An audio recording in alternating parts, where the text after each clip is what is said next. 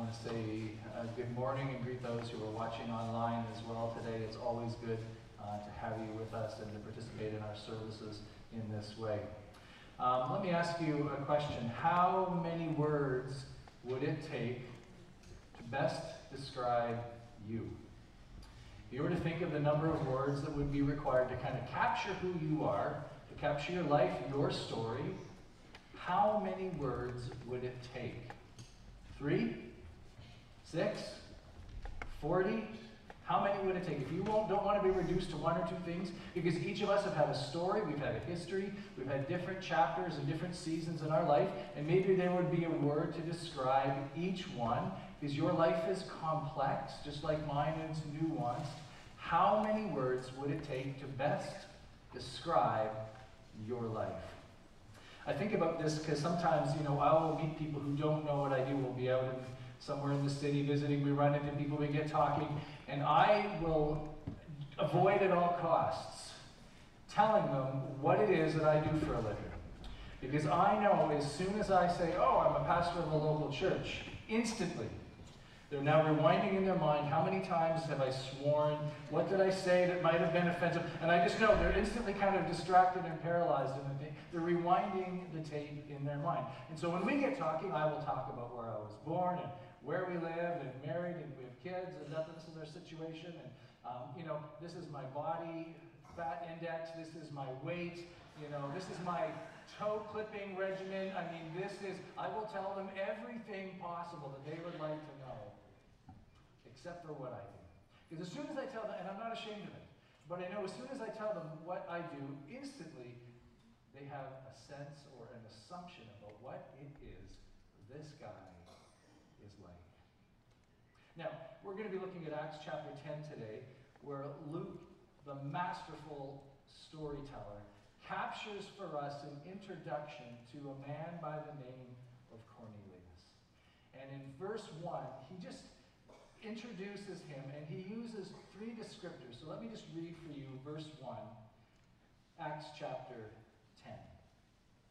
At Caesarea, there was a man named Cornelius, a centurion in what was known as the Italian regiment. So here, Luke, he's going to tell us a story today about Cornelius, and he starts by introducing these 3 things. First, his name, Cornelius. Now, for Luke's Jewish audience, as soon as they hear Cornelius, they think, this guy is not like us. He's a Gentile. Luke's audience, his Jewish audience, did not grow up playing with kids named Cornelius. He's an outsider. He's from away. Next thing it says that he's a centurion. Now, you don't become a centurion. This is a military leader. You don't become a centurion because your dad has money or influence. You become a centurion because you're a killer. And you've killed people, and you've worked your way up through battle in such a way that you're brutal, and you have the respect of other military people to the extent that when you speak, they will do the thing that you've just asked them to do. And it says that he's from the Italian regiment. It mentions here that they're in Caesarea. Cornelius is an occupier. He has come to this land, Israel, on behalf of the Roman government. Their outpost, their administrative outpost, was in the area of Caesarea, and he is there as an occupier. Now, if you're Luke's Jewish audience, in this first verse, you know this guy. You know exactly what he's like. Pagan, Gentile, military commander, occupier. I know what he's like. Immediately their minds have gone. These 3 descriptions have summed up for them. It's all that they need to know for what this man is like. But Luke is the masterful storyteller, and he's going to dislocate their minds and their hearts with his description in verse 2. Let me read it for you. He and all of his family were devout and God-fearing.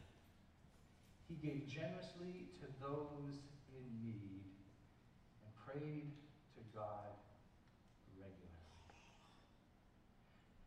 Immediately, this Jewish audience will go, no, that's not true. I know these people. I know what Gentile military occupiers are like. They don't give generously to the poor.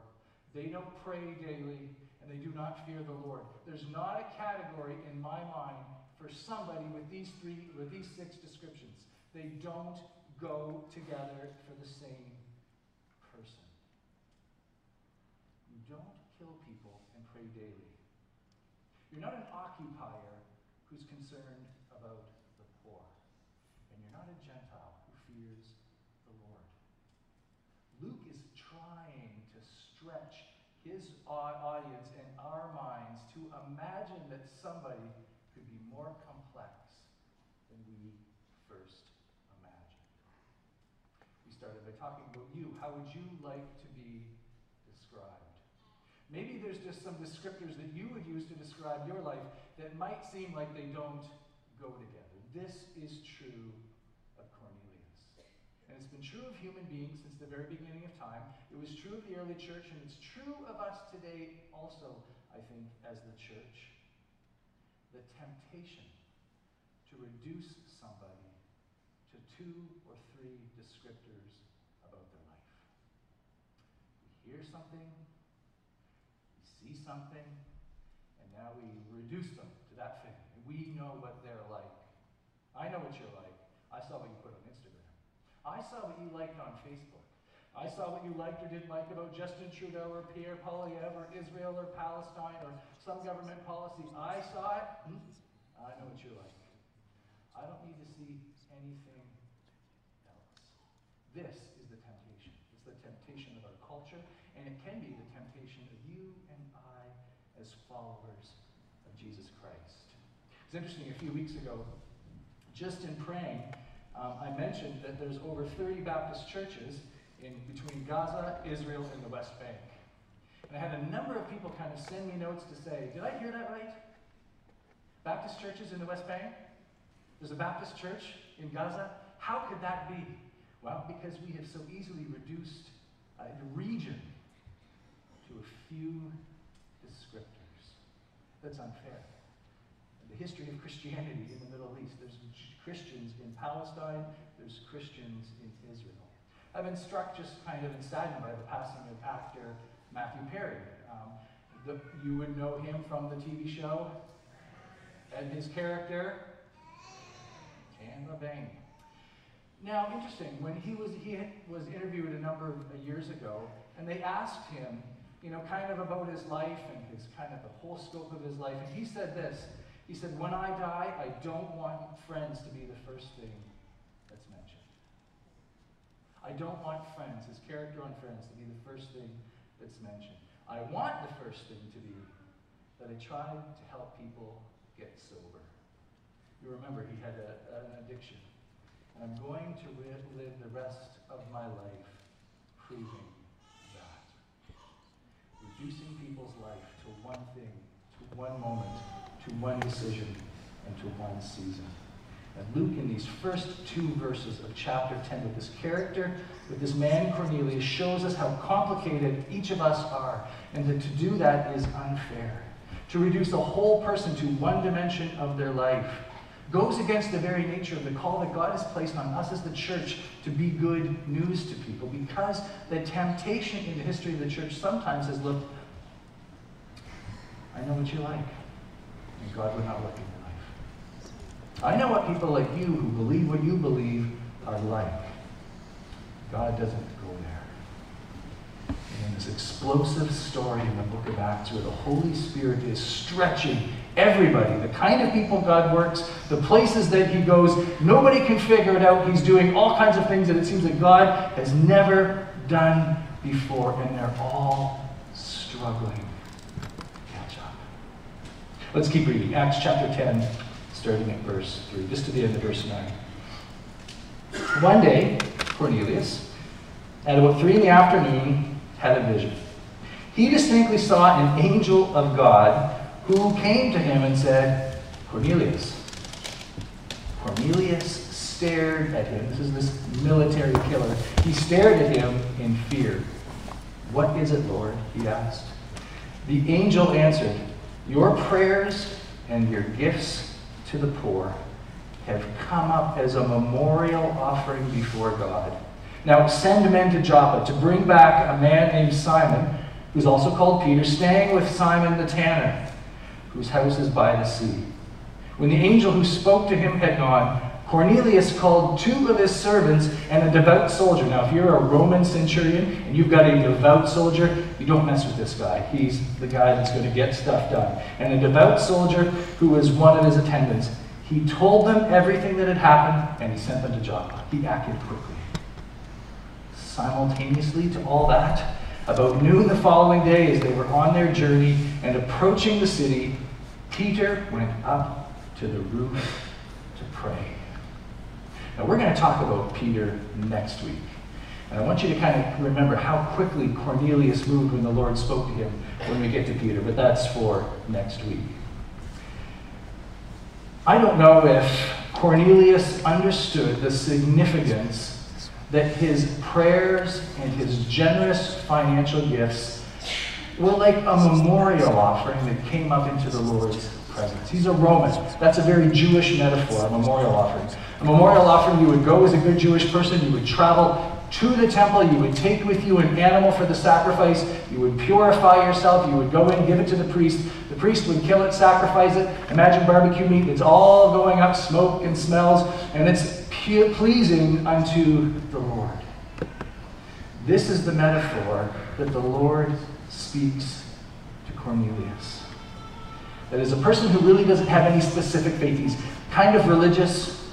He fears God. We don't know which God. He prays daily, not exactly sure to whom, and he's generous. He's trying to make things better in the world. His level of spiritual activity has risen up and caught the Lord's attention. It might have been lost on Cornelius. It would not have been lost on Luke's Jewish hearers. Those faithful followers who showed up to the temple, devout, brought their sacrifices, were there for the moment the Lord received their offering. And the Lord says, I've also received Cornelius's offering as well. And again, for these first believers, this is stretching how they think, stretching how they view God working. God does not work in the life of Gentile centurion occupiers, let alone receive their good deeds into his presence. So, we've got Cornelius. We aren't really sure what he believes. He's spiritually active. He's doing some good things. And God's at work in his life. And it's pleasing to the Lord at this point. So one might think, okay, God's going to say, good, we're done with Cornelius. Let's move on to somebody else. Not at all. God is now going to lead Cornelius to the next level of belief. You know, Cornelius, I think, is a lot like people that I know, maybe people that you know. They try to be good people. They try to do good things. They try to help out when asked. You know, they've got some level of belief. They kind of believe in God. I'm not really sure what that looks like, but I believe in, maybe even pray on occasion. There's some level of spiritual activity in their life, but it's disconnected. It's disconnected from a relationship with God. This is what Cornelius is like. And this chapter, chapter 10, tells us two things. Number one, God sees where he's at, but he wants more for him. That this is not enough. Spoiler alert. Peter's going to go to his house. That's a whole story in and of itself. We'll talk about that next week. Peter's going to go to Cornelius' house, and he's going to get into what Peter gets into, big long sermons. He loves to preach. And so he's going to get into this rip-roaring sermon, and he's going to start sharing with Cornelius and his entire household all that Jesus has done for him. And let me just pick up here. I want to read from you, just starting from verse 39 to 46. We're picking up partway through Peter's message here. Peter says, we are witnesses of everything Jesus did in the country of the Jews and in Jerusalem. They killed him by hanging him on a cross. But God raised him up from the dead on the third day and caused him to be seen. He was not seen by all the people, but by witnesses who God had already chosen, by us, who ate and drank with him after he rose from the dead. He commanded us to preach to the people and testify that he is the one whom God appointed as judge of the living and the dead. All the prophets testify about him, that everyone who believes in him receives forgiveness of sins through his name. And then I love this because Peter still had 5 pages of sermon notes. He was just getting warmed up. But when Peter was still speaking these words, the Holy Spirit came on all who heard the message.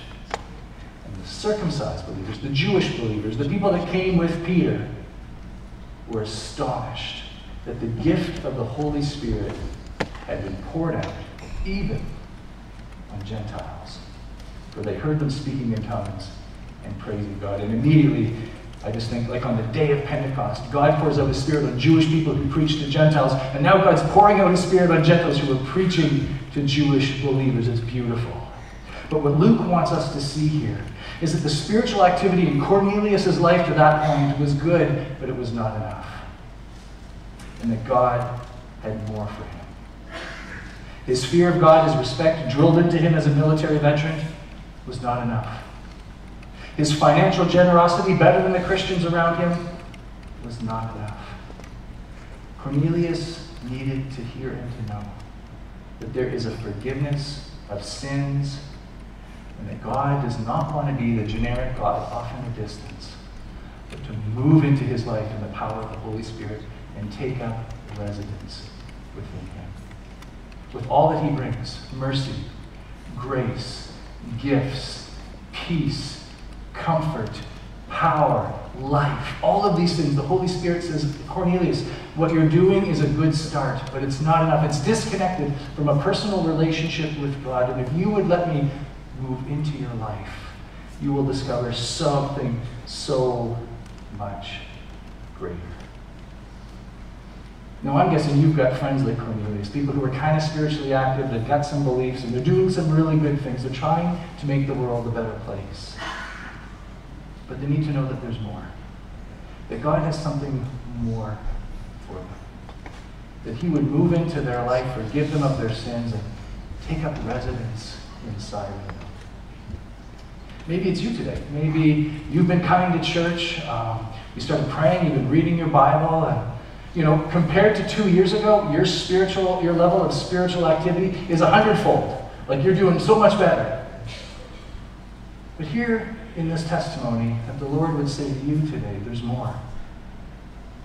There's more. God does not want to be that generic being off to the side that we kind of are familiar with and maybe know a few things about. And I should do a good thing and help out here and there. It's greater than that. The Lord offers us the forgiveness of sins, past, present, and future. And he offers to move right into our life and take up residence. That his presence is always with us.